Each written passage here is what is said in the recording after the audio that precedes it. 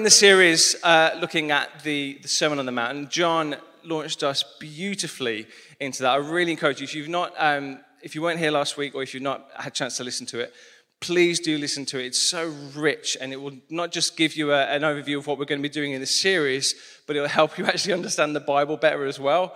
I love the way that he brings what he brings, because it's deeply rooted in him, and I just recommend you kind of get to that if you've not. But we're going to be looking specifically today at the Beatitudes, and I've genuinely felt like I've gone on a bit of a journey as I've been preparing this. I felt like I've been changed, and my heart and my kind of perspective has been changed as I've done this. And I really pray and hope that happens this afternoon for you guys as well. So let's just ask Jesus to come and be with us. Jesus, we love you. Thank you that you're here. Thank you that we're yours. Come and capture our heart again. Let's see you again. Let's encounter your presence. Praying in Jesus' name. Amen. Cool. Let me read this to you. This is from Matthew 5, 1 to 12. Seeing the crowds, he went up on the mountain, and when he sat down, his disciples came to him. And he opened his mouth and taught them, saying, "Blessed are the poor in spirit, for theirs is the kingdom of heaven.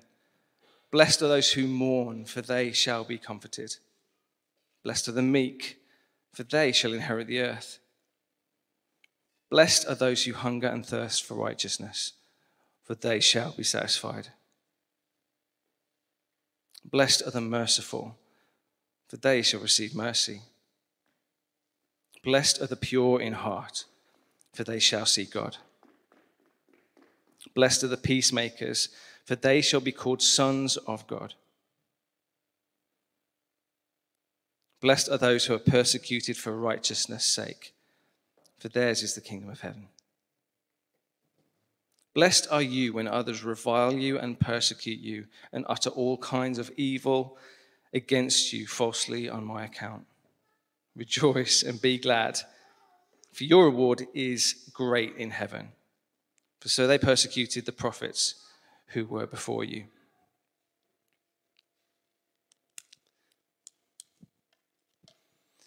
So just to give you a little bit of an overview, and we're going to kind of dig deep into this. I'm not going to do like a line-by-line exposition and pulling out all this detail and stuff. What I want to do is kind of provide for us just a couple of lenses for us to look at this, and maybe in a fresh way, maybe just in a way that you're really familiar with. But that's going to be the vibe today. The word beatitude, it comes from the Latin beatus, which means blessed. You're welcome. Lots of words that mean what you think they mean. What is happening right at the front of this sermon is that Jesus is holding up this idea of the blessed life. This is a life that is marked by righteousness, marked by an eternal kind of living. And I think one of the things that happens in this, one of the things that I think that is potentially the thing that's being wrestled with this, is there's a question that's being asked, which is actually, how do we get hold of this blessed life? How can that be mine? How can that be my experience? There's a thread through this, and you'll hopefully forgive me for interchanging between these words, but there's a thread through the whole of the Sermon on the Mount, which is this idea of righteousness. In fact, like you could look at chapter 5 and maybe sum it up by thinking about this being a picture of true righteousness that Jesus is presenting. You could look at chapter 6 and look at how he's been presenting to us a false righteousness. And then at the beginning of chapter 7, there's a sense of him presenting what self-righteousness could look like. Are we judging others, making ourselves the choice and not making Jesus the choice? And this word righteousness is based on this Greek word dikaiosune. And it literally just means righteousness, justice, the fulfillment of the law. There's a sense of completeness and rightness about this. And Jesus is pulling on this thread all the way through the sermon, so it will bounce back and forth, this idea of righteousness, all the way through this series. But what I'm not going to do today is tell you, hey, you need to be living a righteous life. Come on, get it right, guys. I'm not going to be doing that. If you're lying to people, Stop it. If you're a bully, don't do it. It's mean. If you're killing people, go to prison. It's a big surprise. We're supposed to live a righteous life. It makes sense. It's socially, it's the right thing to do, isn't it? So I'm sure we'll push into that a little bit, but that's not the focus today. What I don't want to do is suggest that I'm going to present this kind of fluffy, it's all about grace and everything's okay. No, we need to lean into what it looks like to reflect the heart of God in the way that we live and the choices that we make. So let's kind of hold that as a little bit of a given, if that's okay, as we lean into this. So the dikaiosune, this righteousness, this eternal kind of living, this blessed life, is like a highly contended commodity, because we kind of associate this idea of righteousness with whether you're in or whether you're out. It's like if someone's a righteous person, they're clearly in. Or if someone is doing something they're not seeming to be that righteous, they're not in, are they? They're not in the club, but they're kind of out. So for humanity, and what that means in the bigger picture of salvation and eternity, this is a huge deal. And I think the church has wrestled with this idea through the ages, because we're kind of obsessed with the idea of do I belong? Am I part of this? Am I in? And we want to know that we are. We want to have that surety. I feel like some of the contention that we find in this, and this is one of the lenses to hold over the whole thing, is this conflict between Jesus and the Pharisees about how they saw this. Particularly Matthew 23, Jesus is super duper calling them out. He calls them all kinds of names, but name calling isn't right. But no, Jesus did it, so maybe it's okay. I'm joking. But what is I guess he's kind of straining against is this perception that the idea of the good life is something that is a status to acquire. Yeah, it's something that is a status to acquire. And so if that's what it's about, actually life becomes all about the rules. Am I getting it right so that I can have this thing? Am I meeting the mark so that I can earn this reward? And I think the question that then essentially gets asked so much is okay, what have I got to do to get it? What have I got to do to get it? But if that's our starting place, it just becomes about earning, doesn't it? It just becomes about earning this blessed life, this dikaiosune, this eternal kind of living. I think if we're trying to, in that posture, trying to earn, the kind of signpost that will probably jump up for you then will probably be that kind of thing, that you're more concerned about fitting in than you are about really experiencing what it is to belong to something. Probably worse than that, you might be concerned about being the best, being better than anybody else, actually. And there's this kind of tension and this hierarchy that comes into place. There's a contempt that happens. Because contempt, which is born out of anger in a weird way, but contempt fundamentally is about the idea of how do I exclude others and then elevate myself? And when you're pushing with this idea of how do I climb the ladder? How do I get my head and shoulders above everybody else? Contempt is a really powerful weapon in order to get there. We actually live in a fixed state of anxiety. I think when we find ourselves in this kind of place, I think that we can be constantly sucked into that vacuum of comparison. Am I good enough? Have I met the mark? One of the other things I think that happens is that we're so desperate to avoid the humiliation of what it looks like to be vulnerable that we present a version of ourselves that we think will be acceptable to other people. What we produce becomes more important than the process that gets us there. We become indifferent about the dichotomy, the false dichotomy between our private life and the public life that we display to others. Our reputation becomes more important than our integrity. And actually, our status becomes more important than the state of our heart. Jesus very eloquently talks to the Pharisees. You're like whitewashed tombs. You look great on the outside. It's good job, guys. Nice DIY. But actually inside is death, hypocrisy, and lawlessness.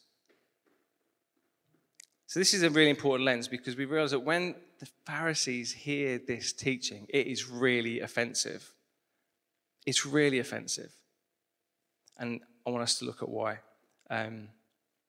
In chapter 5, verse 20, he says, "For I tell you, unless your righteousness exceeds that of the scribes and the Pharisees, you will never enter the kingdom of heaven."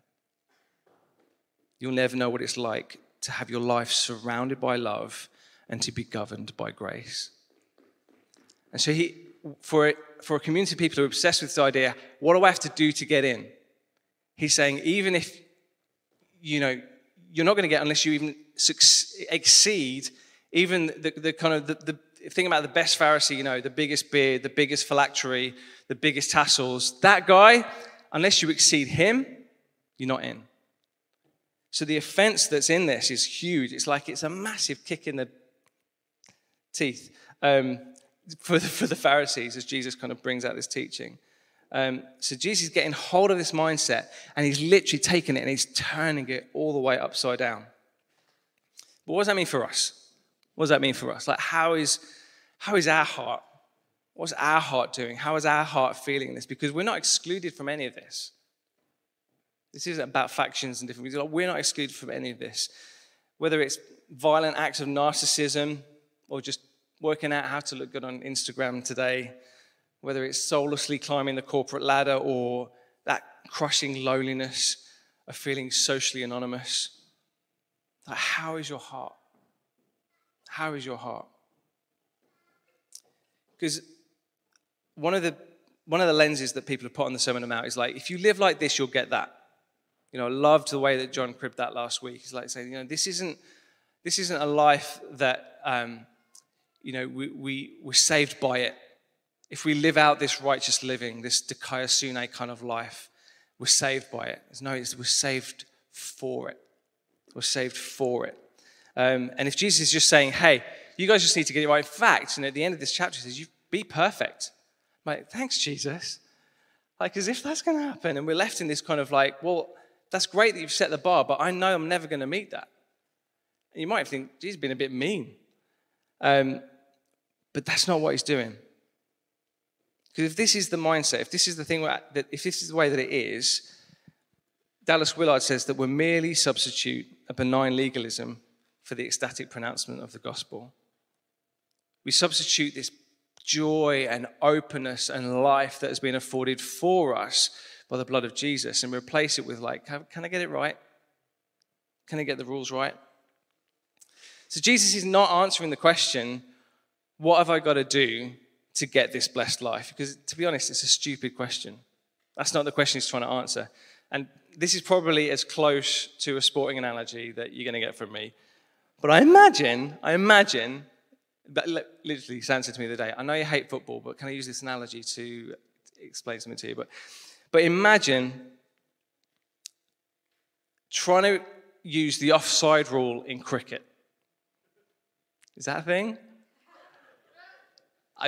I'm not entirely sure, but it feels like it'd be that kind of issue. Like you're playing the wrong game. You're asking the wrong question.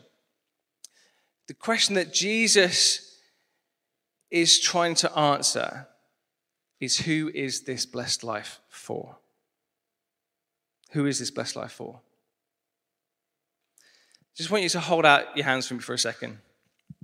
You can wiggle your fingers, just spirit fingers. That's beautiful.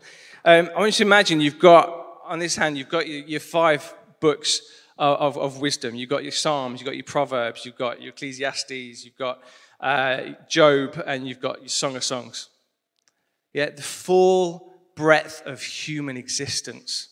All of the highs, all of the lows. All the whoop, whoop, the Song of Songs, and all of the, oh my goodness, of Job. All in your hand. And then in this hand, you've got the Torah, the 5 books of the Bible, the story of the God who is our creator, who is gracious and compassionate, slow to anger, abounding in love, the one who designs our salvation and who brings it.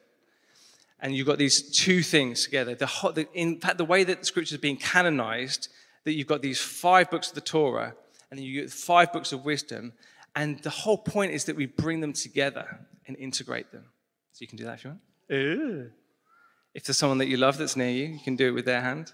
That might get a bit weird, actually, don't do that. But what is happening is that you've got in this man, this is the point I really want to drive home, that he is taking the fullness of human experience and he is bringing it together with the fullness of the reality of heaven. That's what's happening in this moment. This is what Jesus is saying.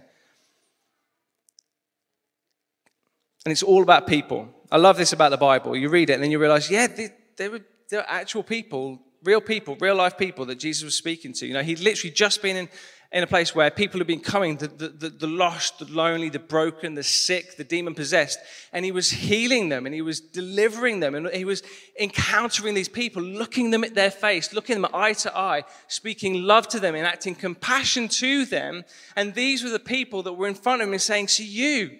And you can almost say, "You, Jeff, who's been, I know you've had a hard year this year, and you lost your leg, so I've grown you a new one. This is for you. This blessed life is for you. This blessed life is for you." I love that one of the most important postures we can understand about the Father is that his posture towards us is empathy. He's made this choice to associate with us. This isn't like an academic teaching series that Jesus has been locked away in a room and he comes out to the pulpit and delivers to the people. He's been in there on his hands and knees, loving people, laying hands on people, speaking to people, hearing their stories, connecting, engaging them. There's a humanity to this. And it's from that place that he brings this Sermon on the Mount. It's from that place that he begins intentionally with this opening of the Beatitudes and trying to answer this question, who belongs? Who's part of this? Who is this blessed life for? So I really want you to catch this. Because more than just that it's a real life thing that's happening with real life people. Jesus, the God of creation, he was like everything was made at his hands. We just had that series, didn't we? Thinking about the person of Jesus and all that he is and all that he's done. He's coming and he's describing the human state, isn't he?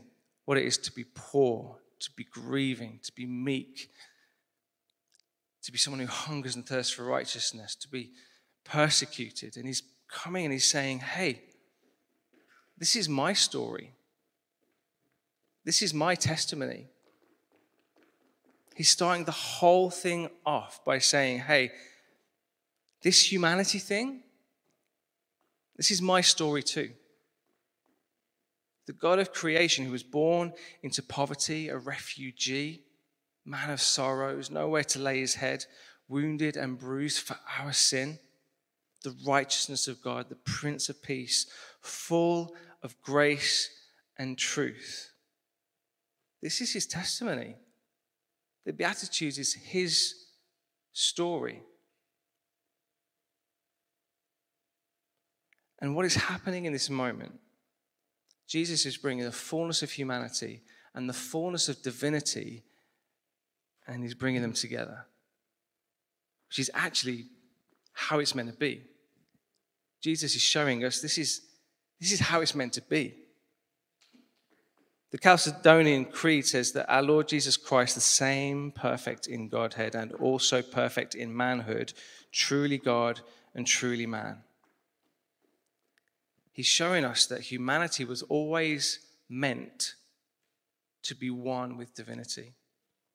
The earth was always meant to have this collision from heaven. It always was. I just want to break the silence a little bit, just dead quick. Because I want to do a bit of audience participation. Is that okay? So just to kind of warm up your vocal cords, just go, say peanuts and pachanga. I don't know. It's the weirdest of my brain. Because there's some things in life, aren't there? I want us to catch this. There's some things in life that are meant to be together. So if I say knife, you say fork. Yeah, you get it. If I say Batman, you say Robin. You're so good. If I say gin, tonic. Here's one for you old people. Cagney. Lace. Oh my goodness, I thought no one would get that. That's amazing. Do you remember that TV show with the lady cops? So good. Fish. Chips. Simon. Scooby. It's the same thing. Stop it. Sherlock Holmes. Yeah. Nuts. Bolts, thank you. Tweedledum. Excellent. Cheese. Who says wine? Yeah, it's not a Baptist church, is it, boys? Come on. Flipping heck. Jesus is showing us, thanks very much, everyone. Jesus is showing us a picture of humanity, that actually humanity without him will be poor, destitute, hungry, grieving, persecuted. It will always need mercy and purity and peace, that without him we are unfulfilled, incomplete, a story half written, a lock without a key, a mountain without a summit, a heart without love. A life lived without Jesus will always be a life unfulfilled. A life lived without Jesus will always be a life unfulfilled. I know this feels desperate, but actually I think it's meant to be. I think it's meant to be. Dallas Willard says this: our human life is not destroyed by God's life, but is fulfilled in it and in it alone. Having established a beachhead of divine life in an extraordinary human existence, Jesus finally steps into the public arena to expose his life publicly and make it available to the world. You know, this door that had been locked shut has suddenly flung open. He's made a way. Something mysterious happened and it's caught up because the God of creation has put on breath and dust, and all of humanity and all of divinity is found in him. I love that Jesus presents himself to say, this is my story. And my story becomes the doorway.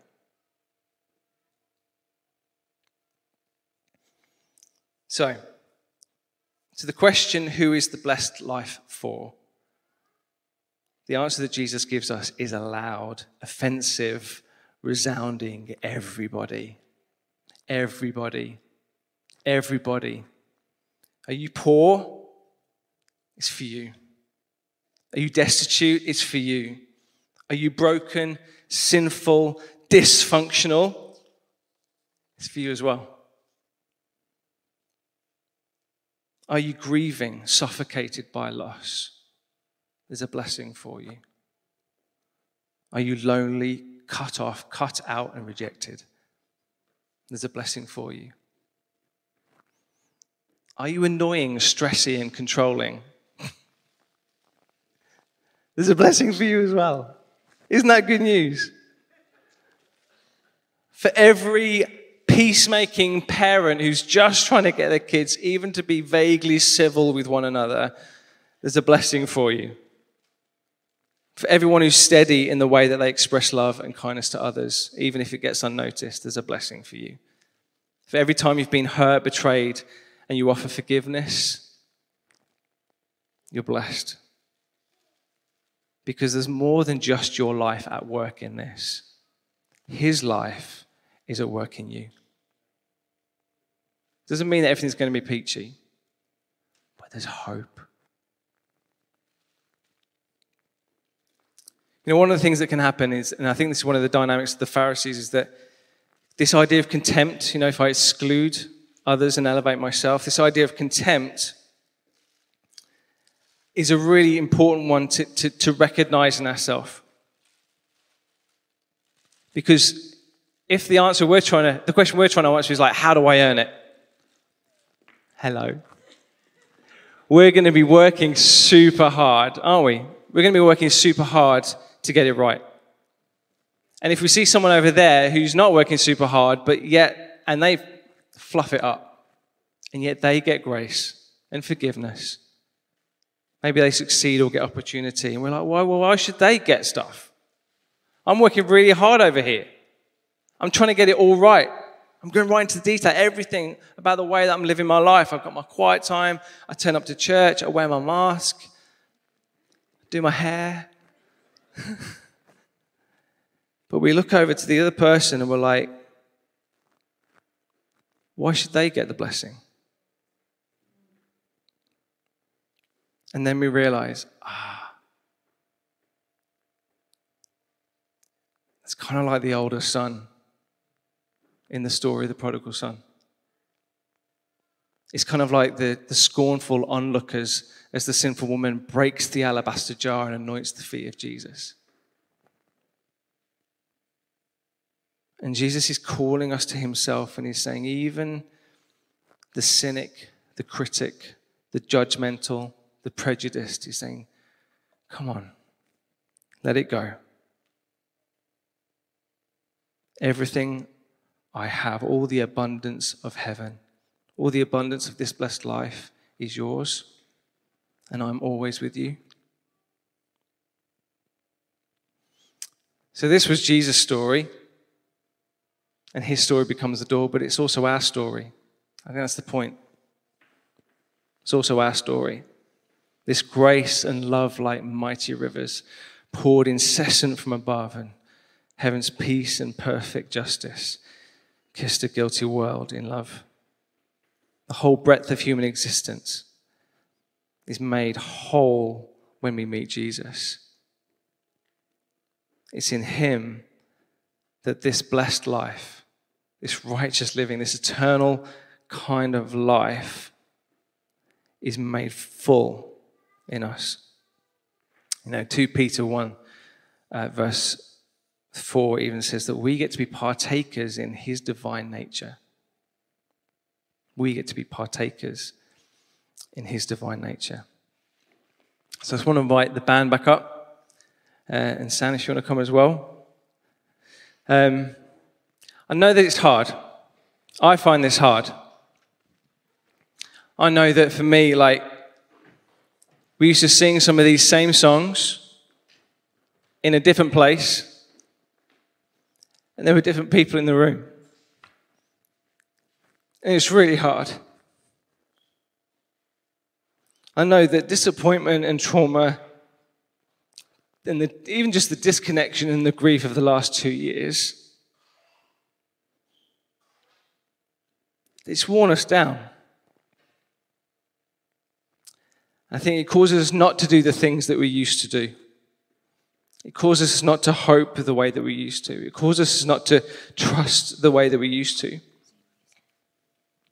causes us not to lean in the way that we used to. Or believe with that heart of a child the way that we used to. But I kind of feel like it's time to turn around. I've allowed my own disappointment to tell me who God is, and that's not cool. That's going to leave me in a reduced state of existence. But this is his call to us. I love that the resonance that this has, that the Beatitudes aren't just live like this and you'll get the blessing, but it's like, no, this is the blessing that is for you. And he leads us to chapter 11, and this isn't meant to be just a respite from that overactive life of trying to get it right. This is actually the way of living. And he says to us, are you tired? Are you worn out? Burned out in religion? Come to me. Get away with me and I'll recover your life. I'll show you how to take a real rest, to walk with me and work with me. Watch how I do it. Learn the unforced rhythms of grace. I won't lay anything heavy or ill-fitting on you. Keep company with me, and you'll learn to live freely and lightly. So just to finish, I want us to worship together, but I want us to, I think it's really important to respond. I need to respond. I need to break out of that mindset that has allowed the disappointment to create theology. It's allowed the last season to tell me who my Jesus is. I want to break into a new place. I want to take hold of the fact that the door that was locked has now been flung open because he has come and said, well, this is my story, this is who I am. But this is who you are. This is who we are. And so the blessing is for us. So in a moment, I just want you to come and be a brave sausage and come and stand down at the front and find space for yourself. As a physical mark of Jesus, would you come? I just want it to be you. I just want to see you. I just want to walk how you walk. I just want to know who you are and just know that that's enough. But the other thing I want us to really, maybe this is the homework, but if this is his story that becomes a doorway, but it's also our story, guess what? It becomes the doorway. It becomes life for others. Let's not wait to be perfect before we allow ourselves to experience this blessing. I want us to know that this humanity that we are experiencing right now has the opportunity to encounter his divine life. And there's probably somebody that you're walking with that needs to know your life sucks too, but you have hope. But you have hope. It's not always about living in the victory and saying, hey, come get on the glory train. It's just about being who you are. Presence over perfection. So pray for those people. Pray for the opportunities just to be alongside them and to share his love with them. So those are the two things I want us to respond to. Is that cool? So put your brave pants on, because we don't do this loads, do we? Don't know if you want to say anything, son. But if you want to step into that place of like, Jesus, I want to take your yoke upon me. I want to come and learn those unforced rhythms of grace. I want to know that where I start from is in, not having to work my way from the outside in. I know that I belong rather than I've got to work out how to fit in. If you just need the solace of that and the peace of that divine presence of Jesus Christ meeting you in your humanity, please now just come and stand and find yourself a space at the front. Let's do that now. You have to be a little bit brave.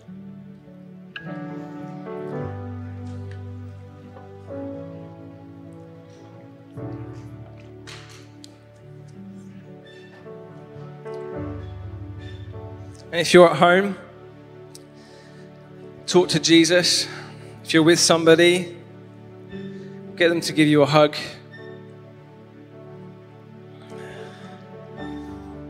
He's opening a door right now.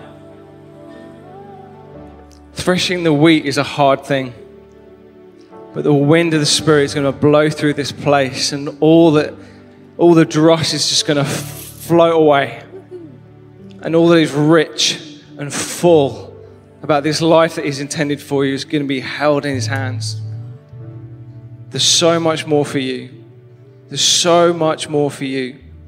If you need to say sorry to Him, say sorry to Him. But He has made a way. He is our righteousness. He is our hope. Come, Holy Spirit.